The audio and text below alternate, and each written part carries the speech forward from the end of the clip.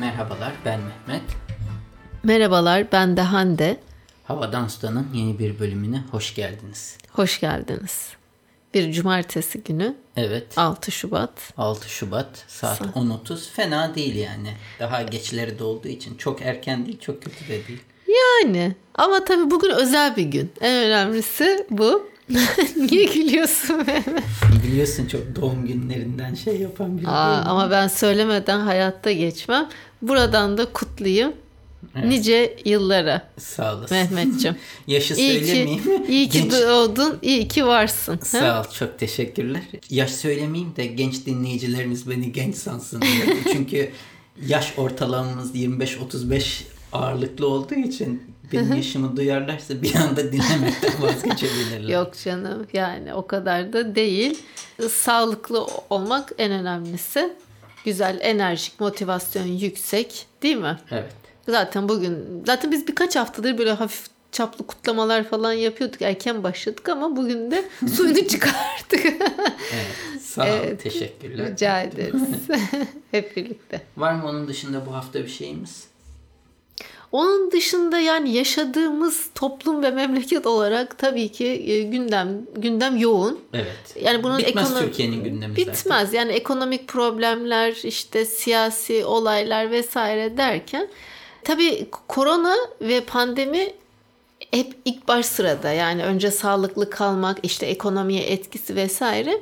Bugün Münih'te yaşayan arkadaşımız Gözde ile telefonda bir görüntülü konuştuk. Mesela Almanya'nın hala sağlık çalışanlarını aşılamaya başlayamamış olmasından bahsetti. İşte Türkiye'ye hani gelecek misin, nasıl geleceksin falan. Hani aşı olmadan gelemem diyor, o da haklı olarak. Kişisel sorumluluktan tabii konuştuk. Ben bu böyle işte hani Uludağ'da tatil yapanlar, oraya buraya sağa sola zırt pırt gidenlerin gerçekten sorumsuz olduğunu da düşünüyorum. Yani ben de Poyraz'ı çok güzel karla buluşturmayı istiyorum ama kıpırdamıyoruz bir yere. Yani gidip bir otelde şurada burada kalmıyoruz. Biraz böyle tuhafıma gidiyor. Anlamaya da çalışıyorum. Herhalde bulaşmıyor orada restoranlarda yiyince, yani bilmiyorum. Burada demek istediklerim var. Otosensürlü kapatıyorum konuyu. Böyle. Onun harici ben gündem deyince hemen sana da soracağım ama bir araştırma gördüm. Dünya Akademik Özgürlük Endeksinde Türkiye'nin akademik özgürlük skoru 100 üzerinden Mehmetciğim sadece 9'muş. Tamam mı? Ve 144 ülke arasında 135. yani sondan 10. gibi düşünebilirsin. Bazı şeylerde Türkiye bu durumda. Evet, bu 2019 verisi. Özellikle konu özgürlük olunca Türkiye hep diplerde. Yani tabii daha kötüleri var. Allah Malezya, Filistin, Pakistan. Ama bunlar da gene 94, 95, 90 küsuruncu sıralarda. Yani Türkiye'den iyiler. Ben böyle bir okudum, bir düşündüm. Yani pek hoş değildi tabii. Mutsuz etti yani beni. Evet. Ya bilmediğim bir şey değildi de. Tamam. Sende ne var ne yok? Bende çok bir şey yok. Her şey normal. Yani eskiden ev iş derdik. Şimdi ev devam ediyor işte. Evet. Evet. Öyle. O zaman haberlerimize geçelim. Nasıl haber yoğunluğun bakalım? Kısa ve öz haberlerim var. Tamam. İstiyorsan sen başla. Ben başlayayım. Senle vakti zamanında Crate and Barrel kapanmadan önce hatırlarsın. Giderdik Akasya'ya. Pahalı olmasına rağmen oradaki mobilyalar çok hoşumuza giderdi. Hı-hı. Hatırlarsan bir seferinde bir masa görmüştük. Evet, elektrik direklerinden. Yani telgraf veya elektrik, yani öyle bir ve Güney Amerika'daki bir ülke. Arjantin falan gibi bir şeydi. Yani dediğin gibi Güney Amerika'daki bir ülkede artık kullanılmayan elektrik direkleri veya da ahşap elektrik direklerinden masa yapmışlardı. Bir şeyin bu kadar textured diyeyim İngilizce, yani dokusu olup yaşanmışlık var yani. Evet, çok eski oyukları, delikleri olan bir şeyden bu kadar güzel bir yemek masası yapılmıştı. Onu görünce sen de hatırlıyorsun, biz onu almak istedik eve. Evet, yani fiyatı maaşı verip gidiyorduk orada. Kaç maaş yani, pahalı bir şeydi. Bunun üstüne bir makaleyle karşılaştım. Onunla yapayım. Gene Amerika'da bir marka, Room and Board diye bir marka. Mobilya markası. Bu markada Amerika'daki özellikle belli şehirlerdeki yıkılan evlerden, Philadelphia falan var galiba, çatı ve diğer ahşaplarını alıp mobilyaya çeviriyormuş. Bunun da sebebi şuymuş. Bu evler çok eskiden yapılmış binalarmış Amerika'da, yıkılan evler. Ve onlarda kullanılan ağaçların da orijinali 1600'lü yıllara dayanıyormuş. Wow. Yani 1600 yıllarında büyümeye başlamış ağaçlar herhalde işte belli bir volüme erişmiş ve bu ağaçlar zaman geçtikçe de aslında üstleri zımparalanarak daha özel bir dokuya sahip oluyorlar. Belli bir kalitesi var, evet, yani bir kalitesi ağaçların var aynen o ağaçların ve bu yıkılan binalardan bu ahşapları toplayıp farklı mobilyalar yapıyormuş. Hani bir şey dönüştürmek adına çok etkileyici. Zaten fiyatları da etkileyici de gene de abajur altlığı bile yapmışlar. Şuna görürsen bir tane aslında dolap 2500 ile 3000 dolar arasında satılıyor. Tabii Amerika için bakımda 3000 lira gibi ama gene de ucuz değil bir tane dolap için bakıldığında. Küçük bir dolap yani. Şu abajura baktığında da 360 dolar gibi bir fiyatı var. Yani hiç ucuz fiyatlara satmıyor ama gene de etkileyici. Tasarım. Evet, Room and Board. Türkiye'de olmadığı için rahat rahat bakın diyebiliriz. Nasıl olsa kimse alamayacak. Evet. Belki çok zengin dinleyeceğimiz var. Amerika'ya gidip alabilirler. Getirtebilirler. Bir de ben bu aralar hemen bari bir şey yaptık. Devam ettireyim. Bu aralar Dyson'la çok mu ilgilendiğimden önüme bir şey geldi. Bu satılmıyor Türkiye'de özellikle söyleyeyim. Ay çok şimdiden şükür yani. Satılmayan bir ürünü. Bir ışık yapmış Dyson. Tamam. Masa lambası gibi mi? Hem masa hem de bizim salona koyduğumuz gibi iki versiyonu var. Abajur gibi olanı. Bu lambanın özelliği birçok veriyi akıllı telefonuna giriyorsun. Yaşını, bulunduğun şehri ve o şehrin aydınlanmasına göre ışığın rengi ve gücü değişiyor. Yaptığın işe göre mesela şu anda okuma yapıyorum dediğinde veya da işte şu anda uyuyorum dediğinde sabah seni kaldırmak üzere otomatik programlanıyor ve özel bir soğutma sistemi varmış ve Dyson bu ışığı 60 yıl lamba değişmeme garantisi veriyor. Çok ekonomik.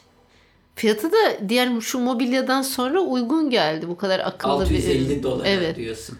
Evet, masa lambası yalnız 850 dolar. Yer lambası, yere konan lambası 850 dolar diye belirteyim.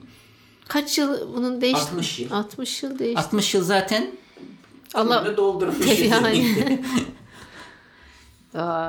Çok videosunu ve ürünün linkine bırakırım. Dediğim gibi Türkiye'de satılan bir şey değil.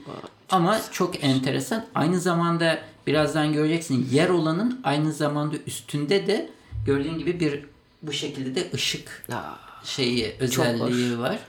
Ben zaten alacak olsam bunu alırsın. Yani 200 dolar için orada 150 dolar için yapmaya gerek yok. Diğeri de masa lambası. Çalışma masanda şık durabilir belki bir lambanın 650. Faz verme Mehmet buradan. Yani rahatım gene Türkiye'de satılmadığı için.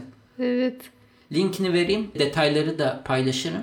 Yani bir lambaya 60 sene ömür vermek aslında birkaç senede patlayan ampulleri düşündüğünde ilginç bir iddia yani olarak bakıldığında. Ürünü beğendim. Çok başarılı. İşte GPS'le ve bir sürü şeyle de senkronize. Işığın rengi de değişiyormuş duruma ve göre. Sarı ile gün ışığı rengi arasında değişiyormuş. Ya yanılırsa? Yani tercihlerini doğru analiz ediyor mu? Sen diyorsun ki mesela ben mi vereceğim? Kitap okuyorum diye seçiyorsun. Ona göre ışık yapıyor. Birazdan yatacağım dediğinde ışığı sarartıp kısmaya başlıyor. Sen uyuyorum sabah beni kaldır dediğinde de gün doğmadan işte duvara döndürüyorsun. Gün ışıyormuş gibi odanı aydınlatmaya başlıyor. Tam benlikmiş. Ve GPS'ten gördüğü için senin gün doğum saatini gördüğü için ona göre aydınlatıyor. Güzel. Tamam. Gayet güzel. Şimdi benim sıradaki haberim dünyadaki en değerli markalarla ilgili. Uluslararası Marka Değerlendirme Kuruluşu Brand Finance hazırladığı bir rapor var. Dünyanın en değerli 500 markası raporu 2021 demişler. Şimdi Geçen sene yani 2020'de 4. sırada yer alan Apple, Mehmet, bu sene 1. sıraya çıkmış. Dünyanın en değerli markasıymış Apple. 2. sırada, tabii bunlar hep böyle teknoloji şirketleri baktığında. Tabii. Bu arada biliyorsun değil mi? Apple Hyundai ile galiba, yanlış hatırlamıyorsam, Hyundai ile elektrikli otomobil yapmak üzere görüşüyormuş. Yani tasarımını Apple yapacak ama otomobil yapmayı bilmediği için Hyundai'ye outsource edecek. Yani taşeron olarak Hyundai'ye verecek. Ve görüşüyorlar mıymış evet, öyle? Evet. Tamam. 2. sırada Amazon var. 3. sırada Google. 4. sırada Microsoft. Bunlar ilk 4 sırada Amerikan firmaları zaten. 5. sırada Samsung. Sonra gene Walmart, Facebook.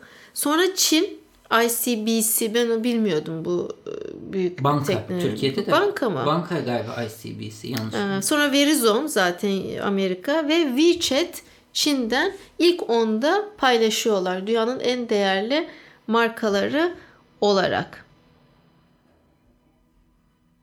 Tamam, bu kadardı benim haberim. Tamam. Kısa ve öz dediğim gibi podcast'ın başında. Önümüzdeki 2 haftalık zaman içinde Mars'a 3 ülke iniş yapmayı planlıyormuş. Ulaşmayı planlıyormuş. Evet.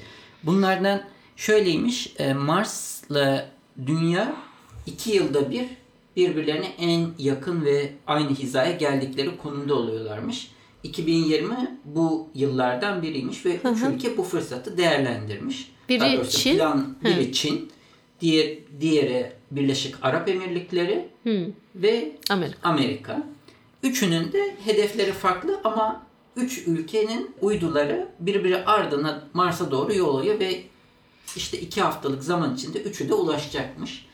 Birleşik Arap Emirlikleri ilk defa Körfez bölgesinde Deep Space'e, yani derin uzaya ulaşan Arap ülkesi olacakmış bu hedefle ve uyduları 2 yıllık bir süre boyunca Mars'ın hava durumunu gözlemleyecek. Yani aslında Mars'a bir iniş yapmayacak.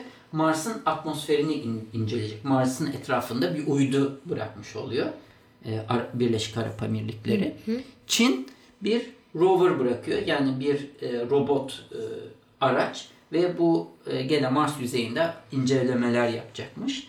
Amerika'nınki daha ilginç. Zaten daha önce rover dediğimiz elektrikli robot, tekerlekli robot bırakmıştı. Bu da bir robot olacakmış ama bu robotun üstünde aynı zamanda bir helikopter olacakmış. Ya, ve ne kadar büyük bir robot bu böyle. Evet, herhalde drone tarzı bir şey. Belki de yani tamam. Helikopter diye belirtilmiş ama bu dünya dışında ilk helikopter, yani bir kanatlı aracın uçuşu gerçekleştirilmiş ve Wright kardeşlerin uçuşu gibi bir şey diyorlar. Çünkü Mars'ın atmosferi çok ince olduğu için uçuş yapmak daha zor bir şeymiş ve başarılı olursa Mars'taki ilk roketlerin inişini saymazsın, ilk uçuş olarak kayda geçecekmiş ve bunların hepsi bir araştırma, Ar-Ge çalışması sonucu. Ne güzel, insanlar nelerle uğraşıyor. Evet, uluslar farklı şeylerle uğraşıyorlar. Ben de bu haberin üzerine Boğaziçi Üniversitesi'nde iletişim ve hukuk fakültelerinin kurulduğunu söylesem bir şey olmayacak yani. Evet, bugün haberlerde de vardı. Evet. Cumhurbaşkanlığı kararıyla. Evet, şöyle bu sen haberini sunarken baktım The Verge sitesinden almışsın bu haberi, değil mi? Ben de çok denk geliyorum. Güzel bir site değil mi? Fark ettin mi sen de? Çok böyle yönlü yani. Hani her alanda son güncel gelişmeleri paylaşan bir site, web sitesi. Ben de Miami belediye başkanı Elon Musk'la böyle telefonla görüşüyor ve şöyle, hatta işte wonderful call diye söylemiş, bu Twitter üzerinden de post etmiş. Yani reklamını yapmış diyeyim belediye başkanı Miami'nin. Şöyle, Elon Musk ne yapmayı vaat etmiş biliyor musun? 2 mil uzunluğunda şehrin altına hani hem trafiği vesaire de azaltacak bir tünel inşa etmeyi vaat etmiş ve $30 milyon bunu yapacakmış. Sonra Daha da enteresan kısmı işin normalde 4 seneyi bulan yani estimate işte tahmini 4 seneyi bulan zamanı alan bir proje demiş ki biz bu işi 8 ayda 6 ayda bitiririz demiş. The Boring Company. Evet. Bu kısmını evet. Onun kendi bir yeraltı tünel açma şirketi var. Gerçi bütün metro istasyonları o şekilde çalışıyor ama makineler belki daha hızlı ilerliyordur. Burada arabaları hani bir arada böyle tünel vardı ya asansörle indiriyor bir şeyler falan. Los Angeles arasında böyle bir şeydi. Çünkü Amerika'da Los Angeles'ın trafiği de meşhur. Aynı şeyi orası için de önermişti vakti zamanında. Evet. Ben o zaman son bir haber geçeyim. Stat dergisinden. Amerika'da ciddi bir nüfusta akciğer kanseri vakası gözlemleniyormuş ve hatta bunlara bir isim verilmiş. But I never smoked grubu. Yani ben hayatımda hiç sigara içmedim demelerine rağmen ciddi genelde neden? Akciğer hava kanseri. Kirliliği. Evet, hava kirliliğinden kaynaklı bir durum söz konusuymuş. Makale uzun uzun bunu anlatıyor ama işte kanserin birçok sebebi ve birçok nedeni olmakla beraber bu hiç sigara içmeyenlerde akciğer kanserinin rastlanmasının pek çok çevremizdeki etkiden kaynakladığı ve bunun da en olası sebebinin bulunduğumuz şehirlerde ve ortamlardaki farklı kimyasalların, partiküllerin buna sebep açtığı şeklinde özet bir şey ama makaleyi incelemek isterseniz uzun bir makale evet, zaten. Bunu bana gönderir misin? Şöyle ki pazartesi günkü röportajı çok işime yarayabilir. Hangi eyalet ve şehirlerdeymiş Amerika'da? Şurada kısaca işte, yazıyor mu? İlk girişte söylemiştin sanki. Söylemedin. Amerika Oakland falan demişti ama bu şeyde yani. Sen bunu okursun. O şey yaparsın. Ben sana gönderirim. Tamam. Ben de şöyle gene kısa ve öz haberlerimden bir tanesini söyleyeyim. Konda araştırma şirketi biliyorsun. 2020 yılının Aralık ayında bir deprem raporu hazırlamış. Bu arada devamlı Ege Denizi'nde işte İzmir'de Karaburun açıkları falan devamlı depremler oluyor bu aralar değil mi? Böyle bir şey insan... Aslında düşük olarak olan depremden korkmamanız lazım. Enerji boşalıyor diyeceksin. Enerji boşalıyor. Hafif hafif boşalıyor. En azından büyük bir kırılma olması yerine ben de deprem şeyi uzman evet. Ufak ufak kırılsın yani. Çatırdayarak kırılsın yani. Diyorsun da işte insan tedirgin oluyor devamlı böyle hissedince. Araştırmaya göre Türkiye'de Mehmet her 100 kişiden 81'i depreme hazırlıklı olmadığını düşünüyormuş. Ve bununla ilgili herhalde doğru yönetilen ve üretilen kamu politikası da yok. Yani vatandaşlara da bir yön verecek bir uygulama, düzen, işte kurallar vesaire bunları da görmüyoruz. Ve mesela her 100 kişiden 15'i deprem esnasında ne yapacağını bilmiyormuş. Enteresan bir gene veri, Türkiye'de her 100 kişiden 42'si binalarının sağlam olduğunu düşünüyormuş. 100 kişiden 42. Geri kalan ne olacak? Sağlam olduğunu düşünmeyenler. Düşünsene o stres. Evet. Neyse. Girmeyelim bu konulara. Tabi araştırmayı da gene Sivil Sayfalar sitesinde ilgilenen dinleyicilerimiz okuyabilir. Sen bu bir haber bende ne zamandır duruyor bari onu da paylaşayım da. Bunu sen de paylaşmıştın. Twitter'da konu oldu. Çocuklarda vegan diyette olan çocuklarla ilgili yapılan araştırmalar, artıları ve eksileri. Birincisi Finlandiya'da yapılmış bu araştırma ki işte vegan ailelerde yaşayan çocuklar da sonuçta vegan besleniyor ve bunların diğer normal etle beslenen çocuklarla yapılan bir karşılaştırması. Daha önce yapılmamış bir araştırma olması açısından çok ilginç. Diğeri de çocuklardaki sırf işte bitkisel beslenmenin artı ve eksilerini bütün makaleyi de okumanıza gerek yok. Çok böyle sinopsis diye bir bölümde artıları ve eksilerini zaten söylemiş. Kan değerlerindeki olumlu şeyleri söylüyor. Kolesterol vesaire hep düşük beklendiği üzere.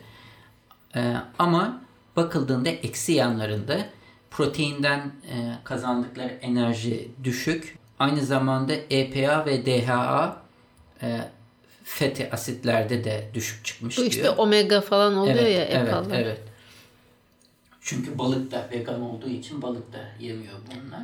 Düşünsene Finlandiya'da balık yememek menü zaten bitti yani. Bitti aynen öyle. Biz hatırlıyor musunuz ki aç kalıyorduk yani. Aç kalırken evet, sorduk. balık yiyen bir millet Finliler. Evet.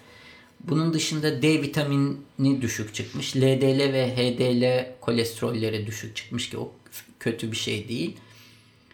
Böyle araştırmayı incelemek isteyenlere de bu linki paylaşayım.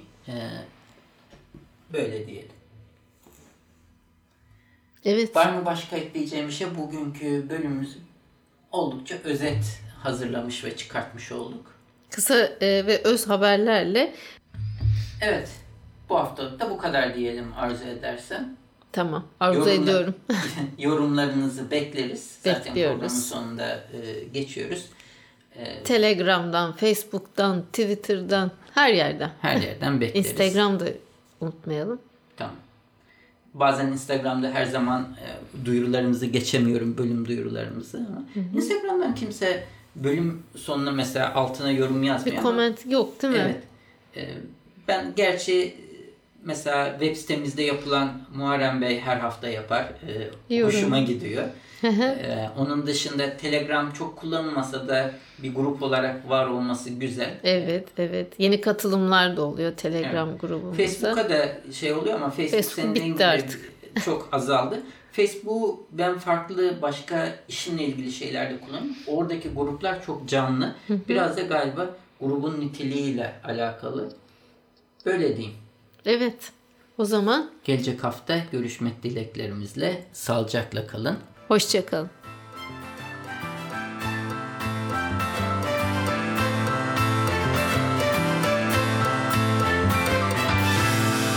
Müzik Arda Görgün.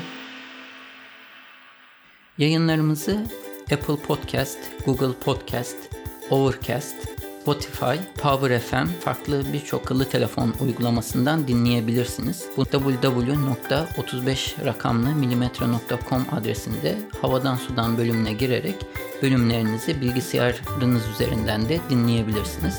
Yine aynı sayfa üzerinden her bölümde konuştuğumuz konulara ait bağlantılar ve videolar mevcut. Sayfanın sonunda da o bölümle ilgili arzu ederseniz yorumlarınızı bırakabilirsiniz. iTunes, Google Play ve diğer uygulamalara da yorumlarınızı bırakırsanız bizi memnun edersiniz. Bize direkt ulaşmak isterseniz havadansudan@35mm.com adresi üzerinden e-posta ile ulaşabileceğiniz gibi Twitter'da bana @35mm, Hande'ye de @handetekturan adresi üzerinden takip edebilirsiniz veya da direkt mesaj iletebilirsiniz. Son olarak da Facebook üzerinde Havadan Sudan isminde bir grubumuz mevcut. Bu grupta genellikle duyurularımızı ilettiğimiz gibi dinleyicilerimiz ilginç buldukları haberleri de paylaşıyorlar. Arzu ederseniz bu gruba üye olarak siz de diğer dinleyicilerimizle etkileşimde bulunma imkanını bulabilirsiniz.